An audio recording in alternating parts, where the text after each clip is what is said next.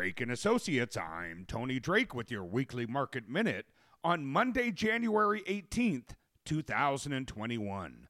Markets drifted lower last week as uninspired investors digested mixed news on the economic front. The Dow Jones Industrial Average lost 0.91%, while the S&P 500 slid 1.48%. The tech-heavy Nasdaq Composite Index stumbled 1.54% for the week. They traded without much conviction last week, pushed lower in part by a broad retreat in technology.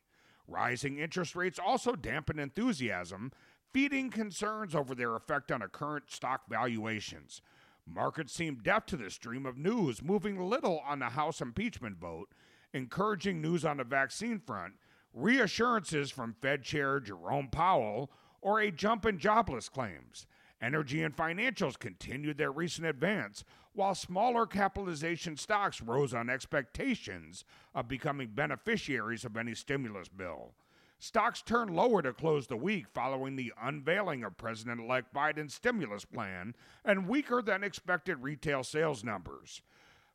President-elect Biden also revealed his long-anticipated stimulus proposal last week, announcing a $1.9 trillion spending plan to further help to an unsteady economy. Along with monetary easing, fiscal stimulus has become one of the major drivers of the stock market recovery, which is why investors have anxiously awaited his plan.